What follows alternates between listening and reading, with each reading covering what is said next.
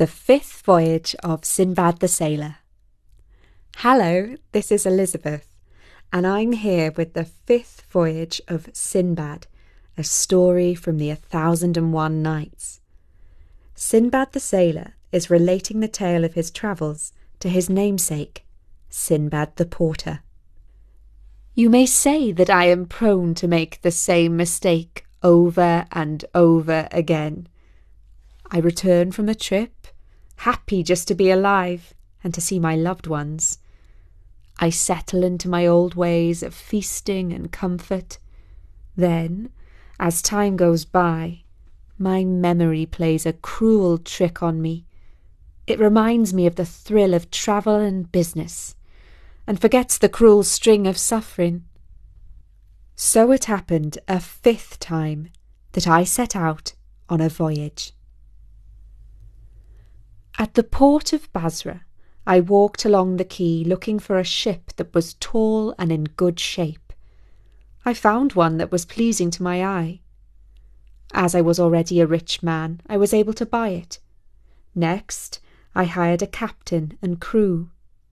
The men loaded my goods onto the ship, and other merchants paid me to use the space that was left over. In this way, I was guaranteed to make a good sum of money even before I set sail. We sailed over Allah's pond, from city to city, from island to island, from sea to sea. All the way we were in good cheer, rejoicing in the profits that we were making. There is no greater sport than haggling in the marketplace and striking a good bargain. Both sides argue furiously over the price, joshing and pleading, throwing up their hands, begging and accusing, pretending to have hurt feelings, and at the end they laugh and smile and make the exchange, each convinced that they have had the better side of the deal. Goods and money change hands everywhere that people can count on their fingers. And so our journey prospered, until one day we reached a small island floating in the sea. I did not have any particular interest in this deserted place, and I remained below deck. Some of the merchants were curious to investigate an unusual rock on the shore. It lay half buried in the sand, the top half forming a great white dome. When they ran their hands over its smooth surface, it felt to them like an egg. They bashed it with stones until it cracked open and water gushed out. Inside, they found a giant chick, which soon made a fine dinner. The smell of the roast meat met my nostrils as I lay in my bunk, and I heard the merry merchants as they made a party of it. I got to my feet and waded ashore, keen to join the feast. When I saw the broken eggshells and the giant roast chick, I fell down on my knees and cried, "In the name of Allah the Merciful and the Great, we are doomed! Do you not realize what you have done? You have killed the young of a roc, a monstrous bird who will soon return and reap vengeance for this folly." We splashed through the surf, reboarded our ship, and set out for the open sea. We had not got far before we saw the silhouette of a giant bird that held a great boulder in its talons. He dropped this load so that it landed by the side of our ship. The waters opened to reveal the bottom of the sea, and down we slid into the great trough before being tossed up again onto the foaming summit of a mountainous wave. Our ship was not sunk until a second, larger bird dropped a stone that cut through the deck, and now we were ruined. I swam for my life among the surging surf and grabbed hold of a piece of wreckage. A while later, by permission of the Most High, I was washed ashore, half drowned, on the beach of another island. I found myself in a kind of paradise, home to sweet-smelling flowers, delicious low-hanging fruit, and birds singing the praises of the one who is eternal. A mossy bank was my pillow for the night, by the side of a stream. In the morning, when I awoke, I saw sitting not far from me an old man dressed in a skirt of palm leaves. He made signs, as if begging me to pick him up on my shoulders and carry him across the water. I thought to myself, I may profit in heaven if I help this old man. And I did as he asked, and let him climb onto my shoulders. I waded across the water and knelt down to let him clamber back onto the ground. But he did not leave my shoulders. Instead, he wrapped his leathery legs around my neck, half strangling me.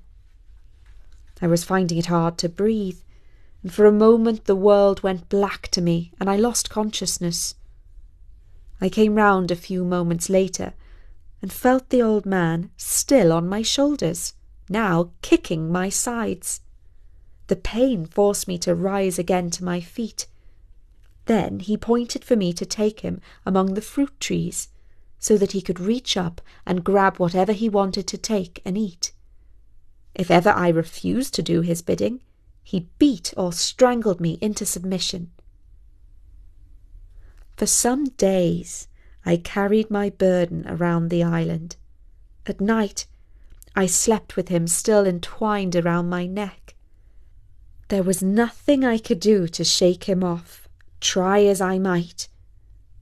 I was growing weaker by the day, and I began to curse my own kindness. By Allah, as long as I live I shall never do a free favour for another man again. My only thought was to help this fellow, and he has repaid me with suffering. Soon I was begging the Most High that he bring an end to my stress and weariness and let me die. But he who is glorious and merciful had a different plan for me. It happened one day that we came to a part of the island where the ground was covered by gourds. These were large fruits with hard outer skins. An idea came to me to relieve my pain. I broke open a number of these gourds and scooped out the flesh of the fruit to make them into cups. Then I gathered some grapes that grew nearby and placed them inside the gourds and pulverized them with a rock. After leaving these vessels in the sun for a few days, they fermented and turned into strong wine. One evening I drank from them. My pain lessened, and I lost my reason. I began to sing, clap my hands, and jig around from one foot to the other, with the old man on my back.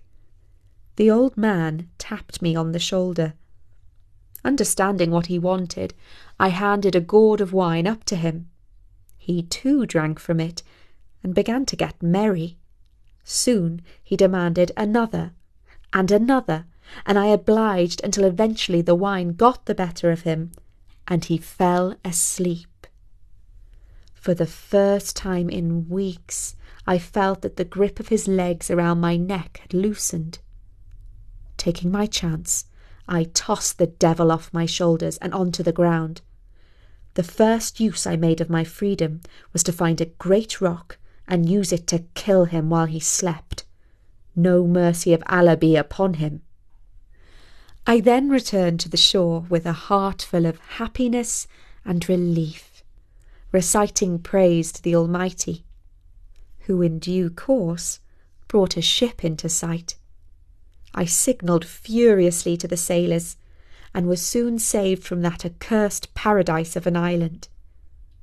When I told the captain the story of all that had happened there, he said, "He who rode on your shoulders is called Sheikh al-Bahir, the old man of the sea, and none who has ever felt his legs on their neck has come away alive. He has eaten all who died below him. Praise be to Allah for your safety." The captain transported me freely to the next island, where the capital is known as the City of the Apes. Here, even the strong walls of the city do not protect the people from an uncomfortable fate. Every evening when it grows dark, apes come down from the trees and invade the city. To avoid them, the people have no choice but to leave their houses and sleep in boats. It was my good fortune to fall in with some business-minded folk who showed me how they made the best of this ill luck. Every day they collected pebbles on the beach and then stepped a little way into the forest and pelted the apes who lived in the trees. The apes responded by throwing back coconuts. This battle of stone and coconut took place every day, but the trade was fair because the people picked up the fruit and took them to sell in the market. I joined in this amusing but dangerous sport, and Allah permitted me to make a fair profit day after day, until I had amassed a good sum of money. When I was once again well off, I hired a passage on a passing ship. While travelling on my way back, I traded my gold for pearls and made an even greater profit. By the time I reached the welcome port of Basra, I had amassed a fifth fortune to add to my others. And that was the fifth voyage of Sinbad. Bertie says that the Old Man of the Sea crops up in myths from all over the world. For instance, in Greek mythology, he is a slippery character. If you can catch hold of him, he can answer any question you ask. But he is difficult to catch because he keeps changing his shape into forms like a serpent, a lion, a tree, or even water. There are 7 voyages of Sinbad in all, and I will be back very soon to tell you what happened next.